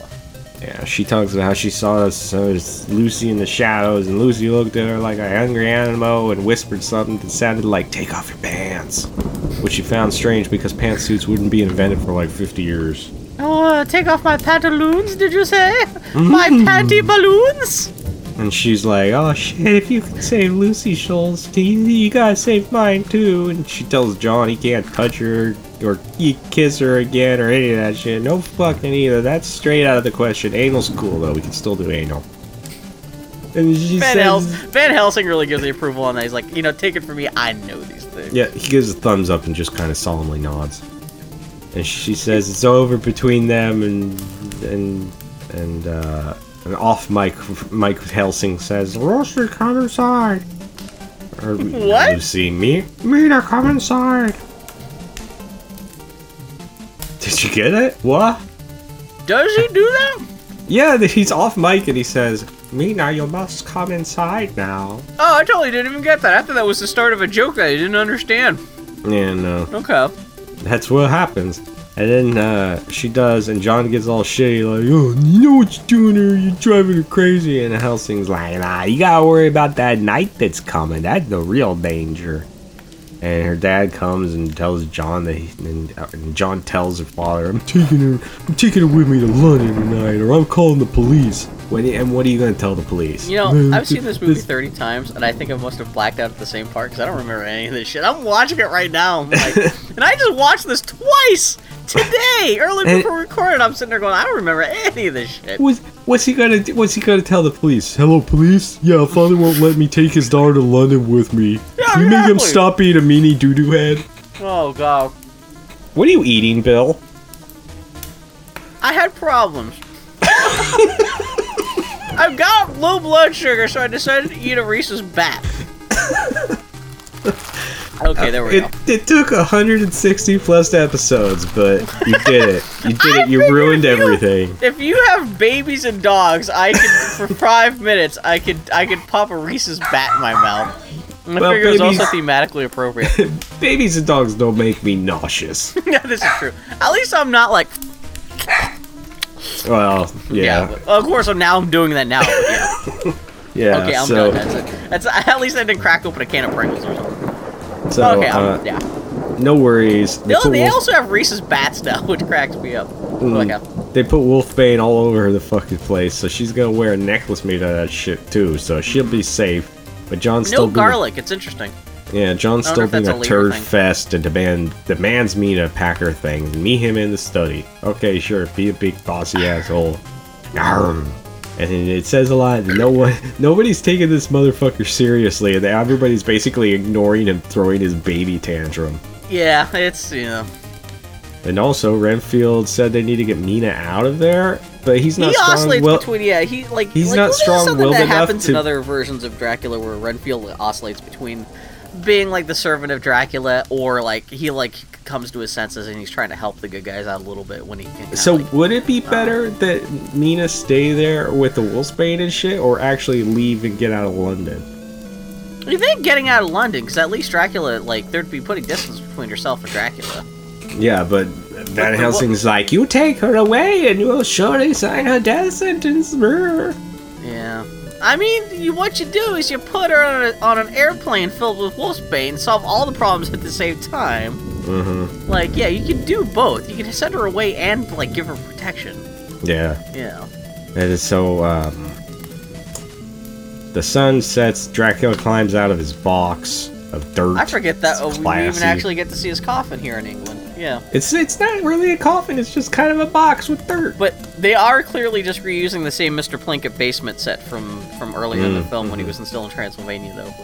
Yeah. And Helsing tells the doctor and all the Dracula shit they know, and tells John what they gotta do is go to the Abbey, find Dracula, and drive a stake through his heart. And John nods and says, logical, makes sense to me. And then Renfield says, I'm nodding, by the way. It doesn't pick up on the mic, but I am nodding. Isn't this a strange conversation for men who aren't crazy? And who let Renfield out again? And orderly. This is the shittiest sanitarium. Yeah, the orderly is called to come get Captain Crazy Pants. But Renfield's busy telling stories about seeing thousands of red eyes in the mist and shit, thousands of rats, and then millions of rats. And then Dracula's like, you can eat all of these. And he's like, fuck yeah. This is definitely a thing. I don't know if this is supposed to be a flashback for Renfield or something. This is obviously something else that they're like, we're not going to spend the budget on this, but we're just going to have a character describe this super cool scene that we can't afford to film. I can't remember if this is something Renfield saw when he was Transylvania or something like that, but yeah, Dracula offering him to eat 1 million rats. Yeah, so then Sir What's All This then says Renfield's bending bars like they was bloomin' cheese. Which, that's an interesting way to describe it. I don't know if... you know what, actually, I think the original screenwriter, or not the screenwriters, but the playwriters of the original play that this movie is loosely based off of, were English. But I'm assuming that must have been like an LA screenwriter trying to punch up the script with what sounds English? Bloomin' cheese. Yeah. And then somehow they know Dracula's in the house, because somebody just goes, Dracula's in the house! Ugh. And everybody runs all over the place. Masterful storytelling. And Helsing's like, don't worry, that fool can't do shit right now. And then why can't Dracula just go after some other dame? One who isn't constantly being watched and surrounded by wolfsbane and shit. Because he has no, like in later Dracula movies, they come up with the whole thing, especially in Bram Stoker's Dracula, they come up with the whole thing where like Mina Harker is like the reincarnation of his lost love. Which they realize that like, yeah, he could be eating anyone in this town. There's no reason to him be, why is I've already invested so much time into her, I feel like it would be a waste. It's like you go to McDonald's and you get the chicken McNuggets and the dog steals your chicken McNuggets. Instead of just buying more, you chase the McNugget all over town for weeks on end. And it's like, look, get fucking cheap, go get more McNuggets. Her mother, the master of the analogy. Right. So I'm just saying, this Mina Harker's one hell of a chicken nugget. Yeah. Maybe this is one of those McDonald's things where, like, maybe on the bag there's like a sweepstakes ticket that like there's a slim chance that like if you can get this chicken McNugget back, he'll win $1 million. She's a McRib 2 weeks after they stopped serving them. There you go. It's still gonna be nasty, but shit, you gotta get it just for the sake of exactly. She's the last Shamrock Shake in town. Yeah. Which actually, that's a terrible analogy because Shamrock Shakes are kind of nasty. But I've never had a McRib. I'm assuming they're okay. I don't know. I've like I said a couple weeks ago, I've eaten at McDonald's once. So man, you're not missing much. Yeah. And so everybody leaves the room but Helsing, and then Dracula's like, "Hey, you should probably go home now that you know this shit." And Helsing's like, "Nah, I'm gonna protect those that you would destroy." And they have some back and forth smacking. They're just talking shit. Your butt stinks, and your dick is small. Old timey dudes might do. There it goes. Yeah, and Dracula. This is actually, they specifically repeat the scene in the Mummy movie with Karloff where Van Helsing, the same actor, is all like, "I will break your brittle flesh into crumbled pieces." And like here, Van Helsing is like, "I'm going to stab you in the face with a shotgun." And then Dracula's like, "I'm gonna fucking wiggle my fingers in your face." Which, yeah, you take it from here. Come here. Come her. Come her. And like, you know what? I have to give Dracula props. It actually seems to work for a moment. He actually kind of gets like fucking Van Helsing under a spell for a moment. Because like, it's hard to tell if it's actually under a spell or if this is like the Van Helsing actor just forgot his line because he's just kind of staring for a moment. Yeah, but his will is too strong, and then Helsing reaches in his Dracula. Helsing reaches in his Dracula and is like, "Guess what's in here?" Pulls his penis out. No, he reaches in his Dracula. His jacket. Helsing reaches in his jacket, and Dracula's like, "Shit, baby, you gonna try that wolf's bane trick again?" And Helsing's like, "Nah, check this out. Wapow! Crucifix!" You know, this movie's just propaganda for Crucifix. Yeah, and Dracula's like, and runs away like a little Again, bitch. no chill. He just bounces off immediately. Like, yeah. I love his reaction because it's just like, I forgot Lugosi like freezes for a moment. He's like, "Oh shit." And then, yeah, it's not like he even backs off. He has, like, get out of the house. I guess this helps prove the thing, because, you know, the crucifix was in his pocket the whole time. And, you know, the Dracula didn't react until he knew it was there, so, fuck, man. Yeah. Fucking idiot. So everyone, not even just Dracula, everyone. Yeah, no, I agree. Upstairs, John can hear Mina and the maid arguing through a door, and the maid comes out and says she got dizzy and fell over, and when she came to, Mina was all dressed and running around all willy-nilly. And then that crazy bitch is out on the deck, and she's in a shiny curtain outfit, and John's like, I don't know "Damn if that's girl." actually what they say, if you made that up, but that sounds about right. He's like, "Damn girl, you looking so good." And the maid's like, "Hey Mina, come on, let's go back to your room." And John's she is? Okay, fast forward, she is wearing a shiny curtain. Yeah, and John's like, "Oh no, it's quite alright, now that I'm here." "Oh, okay, sure. Yeah, big strong man, looks like he weighs 100 pounds sopping wet, and 20 of that is his head. What are you gonna do against any kind of threat? Piss your pants and throw it at it?" The guy can barely fight a rubber bat puppet. Like, yeah, he's not exactly like the most virile example of male masculinity, yeah. Which I feel bad for making fun of, because like I said, I know the gay turned out to be a guy later. Shut up, Phil. You're not helping the gay community. They sit outside, and Mina wants to suck on his neck. She's super thirsty for it. But yeah, this is the one moment like this couple has alone in the film, but like she's turned and it's all like, this could have been spooky and romantic, but no, it's just, she's just acting funny and he's just being oblivious. Yeah, and then Van Helsing goes upstairs with the doctor, where Mina's talking about how fucking awesome night is. Fuck, she loves nighttime and fog and shit. And then a puppet on a string gets thrown around the set as it's John... round two between this dude and a fucking rubber puppet bat. Yeah, he's like, and he loses again. That bat is back. Be careful, it might get in your hair. He swings at it, and she says some shit to the bat. John sits back down. This movie sucks. What the hell are we watching? This is terrible. I mean, I'm having fun talking about it, but it's one of those things where I actually realize what I'm watching. I'm like, man, this could only barely be scary before our grandparents were born. Anyway, yeah. Yeah. So, there's cardboard. Yeah, fucking like Van Helsing and the doctor show up. Oh no, and yeah. we get to see there's cardboard on Mina's lamp again. Yeah, to your point of, old people finding this scary, I'm sure somebody was in the theater going, I survived World War I, but this, oh my goodness. God, man. I didn't even think about that. I'm sure that there's exactly, some people describe this movie like that. That's kind of sad and fucked up. So, Jesus. She says some shit to the bat, like, I will, and he's like, what? And she's like, what? And, and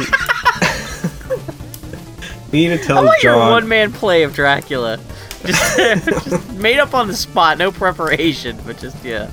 Yeah. Oh, Mina God. tells John she wants him to get that crucifix from Helsing, and she goes in to bite John's neck. And I'll have you know, Bill, I wrote this next part, not knowing about this actor. I wrote, John is like, no, I like boys.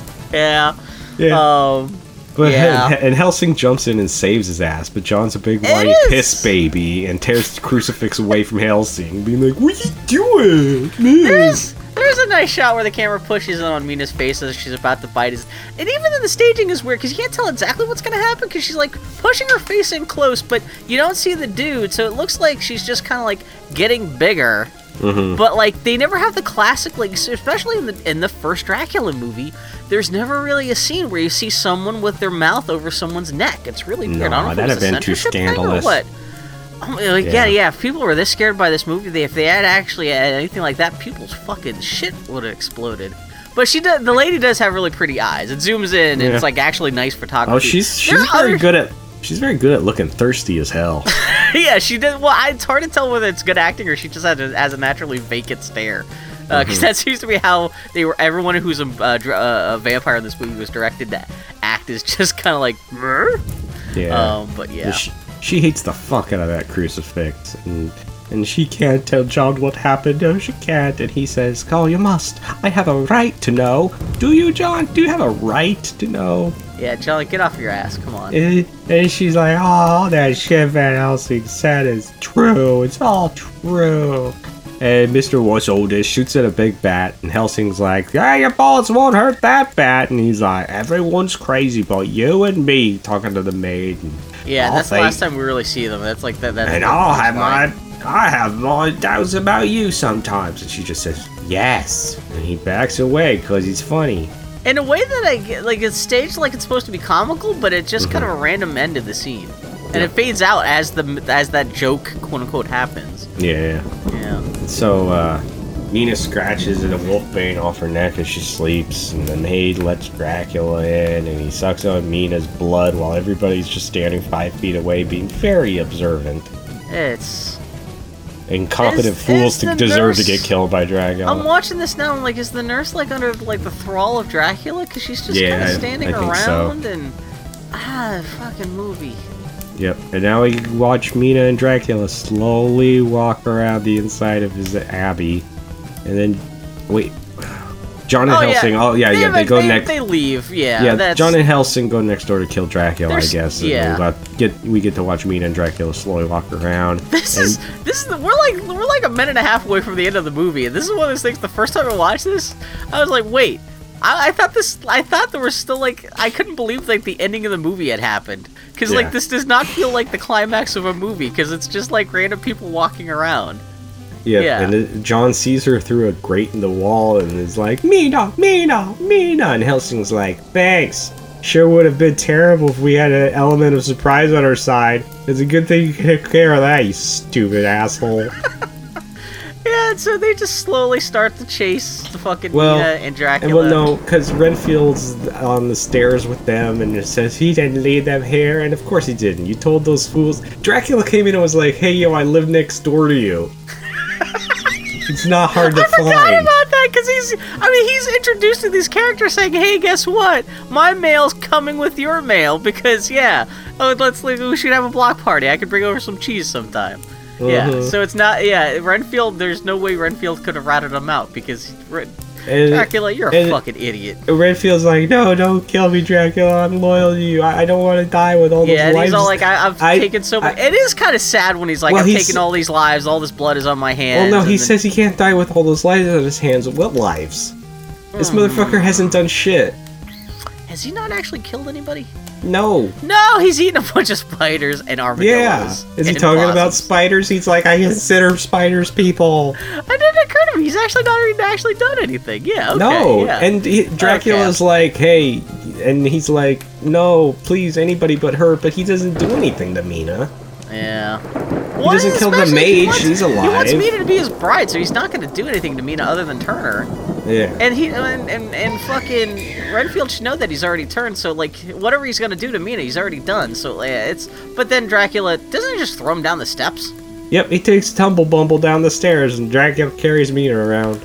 It's such a low impact stunt. I wouldn't be a bit surprised if it was actually just the actor. Like it's like they probably didn't even need to get a stunt guy because it's just like Tumble Bumble. I guess in the Spanish version, Dracula throws a dummy off the side of the stairs. See, that would actually be more like, oh, okay, actually something happened here. Yeah.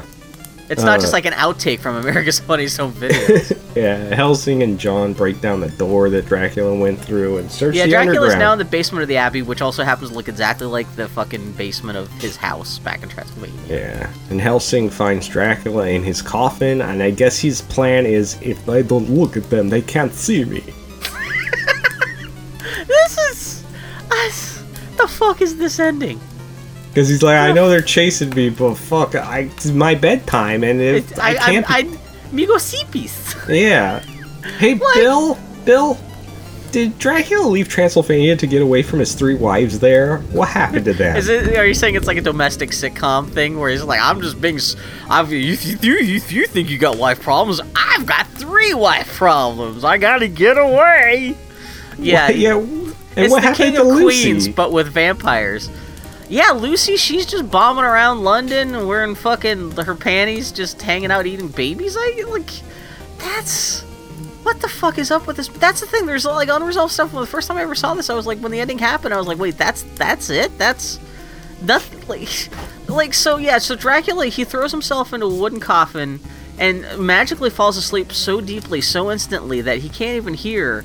Harker and Van Helsing show up and start talking about how, okay, we're gonna stab the shit out of these motherfuckers. He's like, Helsing's like, hey, look around and help me find something I can use to drive into this guy's fucking chest. Yeah, and they realize that Mina's not there somehow. For like in the 10 seconds that they last laid eyes on Dracula and Mina's now just suddenly wandered off. She's not in the second coffin next to Dracula's. Yeah. And so John starts running around going, Mina.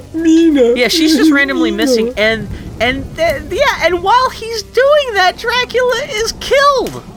Yeah, like there's no climactic. You hear him run away going, Mina, and you hear all scream. It's the help I've fallen and can't get up gasp from Dracula. As you hear like a ka-chunk. Ooh. Yeah. It is like, and Mina was standing in a corner, and just standing in the corner, just watching all this shit happen. I guess she squawks a bunch, and now she's all better.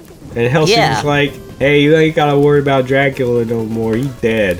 Now get out of here." And then John and Mina climb the stairs, being sure to step over Renfield's battered and bloody body as they do. Bells ring, and the movie's over. It's a universal picture. And that kickstarted the Monster Fed. Good fuck. This is, that's how the world's first sound monster horror movie ever had. That's it.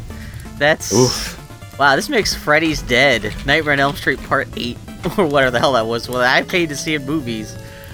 That was a it makes that look like fucking Shakespeare, man. Jesus Christ. Goodness. Oh my god. I should point out that Mina, if I'm going to be talking about the tragic fates of all these actors, I guess 15 years after this movie ended, Mina, the lady who played Mina, had become a hardcore alcoholic, and she fell asleep in bed with a lit cigarette and burned herself. She was horribly disfigured, but did not die until another 15 years after that.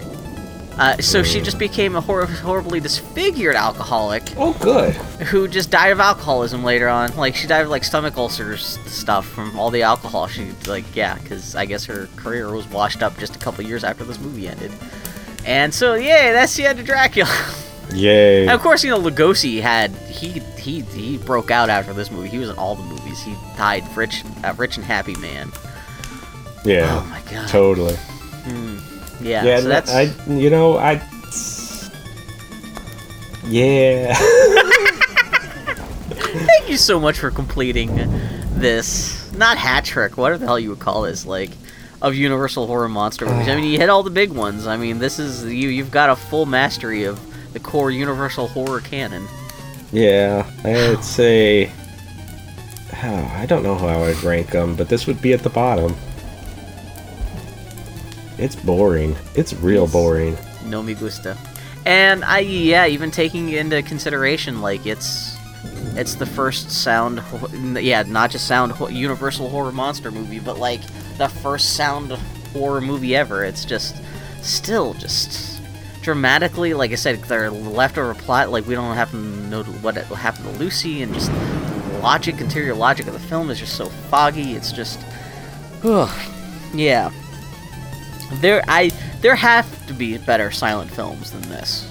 Yeah. Like horror films that are better than this. Just because it was sound, just because it was the first, Universal thing, first film of a whole new canon of movies, doesn't necessarily make it a good film automatically. There's definitely interesting things here, and obviously see the birth of all these Dracula cliches that have become, as a wallpaper of pop culture. I mean, like, if we didn't have this movie, we wouldn't have The Count. This is true. Oh, that's a good point, actually. So is it worth not only having this movie exist, but having to talk about this film? Is it worth all that just to have The Count? Yes. Okay. Yeah, I would say yes, because The Count is pretty fucking great. Mm-hmm. Oh my god. Just remember what his car looks like in Follow That Bird. How great it is. About that.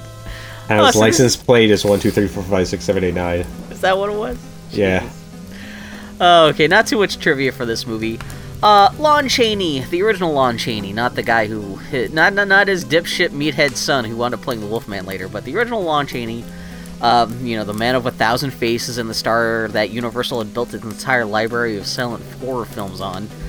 He was supposed to play Dracula, but he died of lung cancer soon after pre-production had begun, and was replaced with Bela Lugosi because Lugosi had been the star of the stage play version of this story.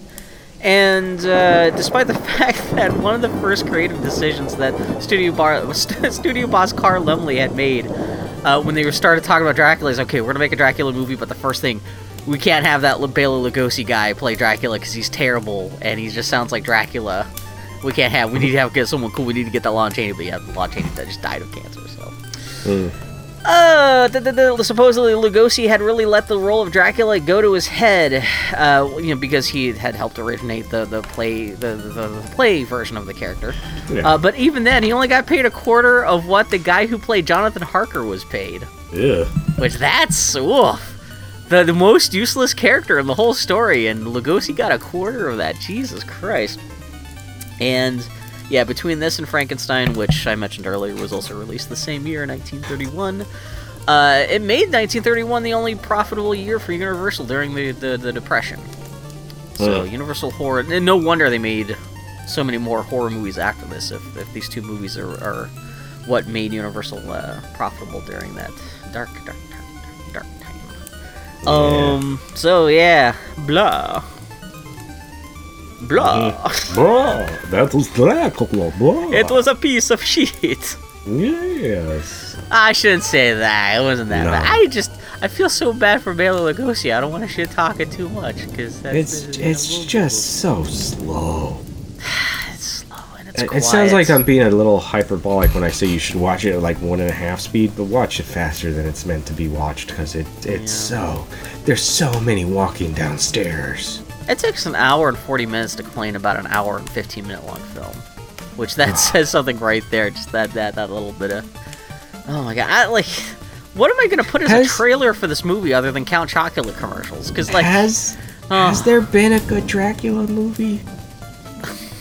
Assuming Bram Stoker's Dracula's out of the running. Yes, it sure as hell is. There's been decent vampire movies, but I'm trying to think, like, who are the known Draculas that you could even... There's... Leslie Nielsen. Dracula shows up as not Lugosi, but in a whole bunch of other Universal horror movies, but it's always like John Carradine or somebody like that. Yeah. You've got Frank Langella played. You've got Leslie Nielsen. You got that might actually, and that's a terrible fucking movie. Yeah, it is. Oh my god. Yeah, I might actually. And there's, the Hammer Draculas. Oh yeah, that might be better. And you know what? Those aren't, like, I've seen a bunch of those, and they're okay, but they're not, like, good. Famous movie Draculas. And, like, I mean, what's his face in Bram Stoker's Dracula, I think is a good Dracula, but the movie he's in is such, like, a lumpy mess. There's Dracula Untold. Jesus Christ. No, this is... Oh, my God. Oh, my God, there may not be a good Dracula movie. Ever. Yeah. Monster Squad? Oh, no. Oh, no. I'm looking in the list. Yeah, Google it, going through all the movie posters. There's Blackula. Well, Dracula, what'd they do to you? Dracula, why? Ugh. Sorry, Dracula. No one's made a good movie about you. Jesus Christ. Okay. Alright, well, problem solved. Mystery solved. Sorry, Dracula, we just left you on the fucking steps like a pile of garbage. Just like, fuck you, Dracula. Speaking of Dracula, listener Jonathan Mitchell, he gave us a lot of feedback about our Thing episode last week. Held on here. Yeah? Hold on here. What? I'm gonna need you to explain how speaking of Dracula led us down to that. Because how else do we just jump tracks from that? Because we never do listener feedback very often, so we're not very well practiced. You just said, speaking of Dracula, here's some Things trivia from Jonathan Mitchell. I'm trying to connect Jonathan Mitchell with Dracula. Speaking of the undead, speaking of horror movies, speaking about the podcast we're on, speaking about previous episodes, because you had just brought up Follow That Bird. Which is a previous episode. And speaking of previous episodes, that involve... Wait, no. Shut up. I fucked it up. Just read his stuff, Bill. Okay, Jonathan Mitchell. He's known as John Phil Mitch on Twitter. He just gave us a couple notes just about the making of the Thing, because obviously neither of us are really well versed in the Thing. The Thing is a combination, with changes made, of course, of both the Thing from the 1950s and the I always mispronounce that. The Quatermass experiment from 1955, which is I think it was a TV movie that was based off a series of books. In the Quatermass experiment, an alien life form is brought back to Earth and absorbs the abilities and characteristics of any organism it comes into contact with. Which, that's interesting. I didn't realize that's what that was actually about. Ennio Morricone created 2 scores, one synth and one instrumental, for The Thing, but John Carpenter only used bits and pieces from both for the film. Carpenter also had a buddy named Alan Howarth cook up smaller bits of music for The Thing, which were eventually compiled into an album released in 2011. Lee Van Cleef was originally supposed to play the Major Dad captain of the camp. That's the guy, bushy eyebrow guy. And the whole thing was also supposed to be an ensemble cast. His name was Gary. It was supposed to be an ensemble cast with no one lead character, but it wasn't working out. So Carpenter promoted Kurt Russell on the fly to just said, hey, you're the lead character now, I guess.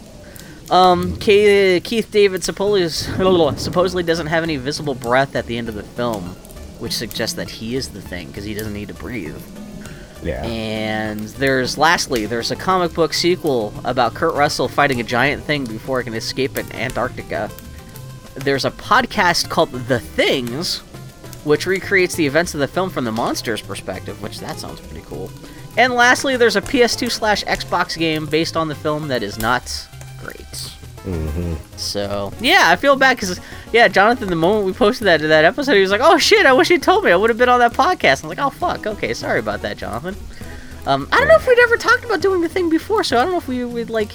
Yeah, I'm not sure. Yeah, we did talk about the week before, which suggests that he did not listen until either he missed that week's episode beforehand or listened it too late. So, in other words, nobody listened to that episode because he's the only one. 0 clicks. We're talking to ourselves here. Oh, my God. Oh, my gosh. Pootie Tang. Well, he's Mudder on Twitter, on the Grumpy Turtle on Twitter, Tardy Podcast on Twitter, TardyPodcast.com, Tardy Podcast, all the things, share us around, all that garbage. And I think we have successfully sucked all the blood out of this movie weekend. This podcast is a desiccated corpse now. Not quite sure exactly what we're doing next week. I have a whole bunch of ideas, and actually I spent the weekend watching a couple of movies. I mentioned this before. My original idea was I have 2 more Halloween projects, 2 more slots for Halloween projects available for me this month. And I was thinking about doing the 1950s version of Invasion of the Body Snatchers, and then following that up with the episode that would actually go live on Halloween Day would be Abbott and Costello Meet Frankenstein. Mm-hmm. But I've heard good things about movies called Night of the Demons, Night of the Comic, and Near Dark. Oh, I've seen Night of the Demons. Have you seen Night of the Demons? I have. It's shitty. Oh, it's so shitty. It's a hell of an Evil Dead ripoff. I got half an hour into Night of the Demons, and I shut that shit off because that was boring. I did the same thing with Night of the Comet. Actually, I got an hour into Night of the Comet. Did you get to where the black guy bails in Night of the Demons? I don't think so. There's a great part where shit starts going sideways, and he's like, fuck this, I'm out, and leaps out a window. Is Night of the Demons, is that the one that starts off like a 50s parody, and there's like aliens? No. Yeah. No. I don't think I got that far. Night of the Demons is about these kids who go and hold a seance at a haunted house, or not a haunted house, an old abandoned house from 1980. Wait, did I watch the right movie? Because that is not what I watched. Yeah, you must have watched the wrong thing. Night of the Demons? Yeah. I don't know what. Wait. I gotta image search this. I mean, granted, I only watched the first half hour of it, so I only saw. Is there like a pig guy in it? Yeah. Maybe I just didn't get that far. Yeah, it's not a 1950 parody. I mean, some of them might have been dressed in 1950 shit, but. What the fuck did I watch? Because this is definitely not what I watched. I don't know what you watched. Oh no. Maybe I'll have to watch. See, that's the thing. That's why things are in flux. Because there's nothing wrong. Because I would be down with watching Invasion of the Body Snatchers and Abbott and Costello. Abbott and Costello Meet Frankenstein. I did watch a preview a bit of that, and that was slow enough that if we I was like, I would say I'm not advocating for Night of the Demons, but if you're gonna watch it, at least get to the lipstick scene, and you'll know what happens when it happens. Okay, so yeah, okay. And then if you just don't want to finish it after the lipstick scene, just shut it off. Yeah, we'll wrap this up soon, but like my other options were I did watch Near Dark, which actually turned out to be pretty good, even though it had a slow first half hour. Near Dark is the vampire movie that half the cast of Aliens decided to make after Aliens because they liked working together so much. It's Bill Paxton, Lance Henriksen, and the lady who played Vasquez. They play vampires, like running around Arizona, and they like lure this one guy into being part of their gang, and he turns into a vampire too, and all this crazy shit goes down. And that was actually pretty good, but it is a super slow start. And my other options, I was thinking, I may have even mentioned this last year.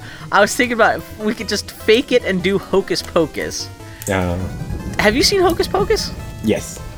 I only saw Hocus Pocus fairly recently, and recently enough, I think I could still talk about it with like a relatively fresh eye. And I know fucking people love that fucking movie, and I think it would definitely be a light and fluffy thing we could watch and talk about.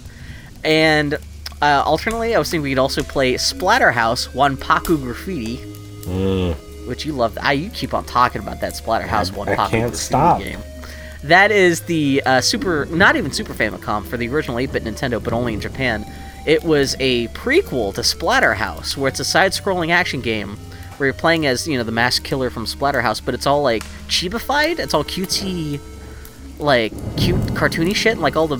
It actually looks a lot like Monster Party, whatever the hell the game that is. Monsters at the Monster Party, whatever the hell that is. And I actually downloaded it, and I actually was playing some of it. It's actually pretty cute. Or we could play Friday the 13th, the PS4 game, a little bit and just talk about that, because... But isn't that out of the... That's within the last, like, year, isn't it? Well, that's what I'm saying. Like, just because it's free on PSN if you're part of PS Plus, and because that game is... It's not been delisted, but they stopped working on it because of licensing issues.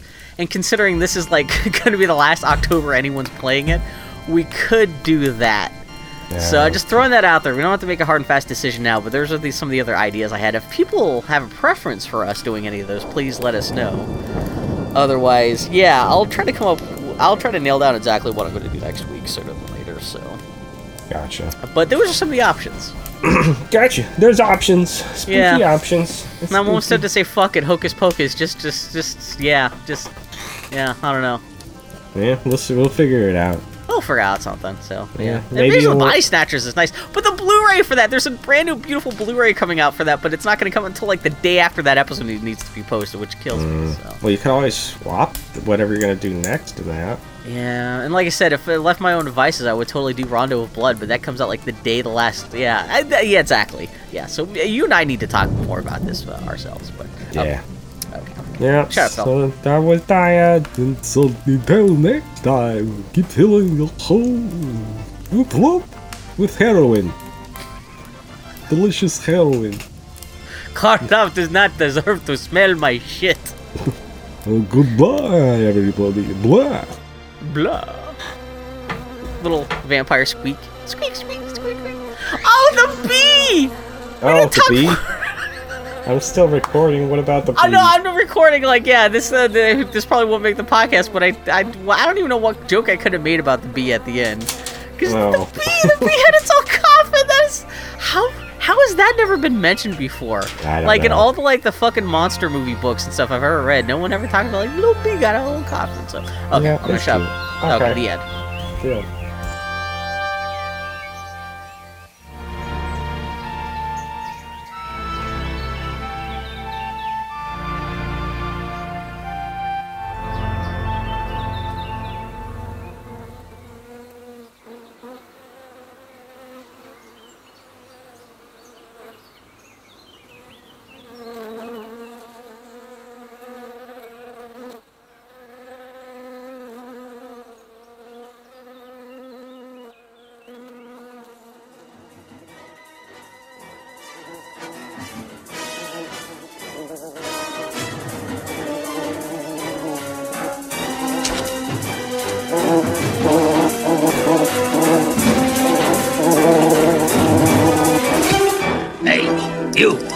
Hey, come here. Hungry? Come on. Hey, come here. I got something good for you. Come on over. I have a little plate. I have something to nosh. Come here. Help me.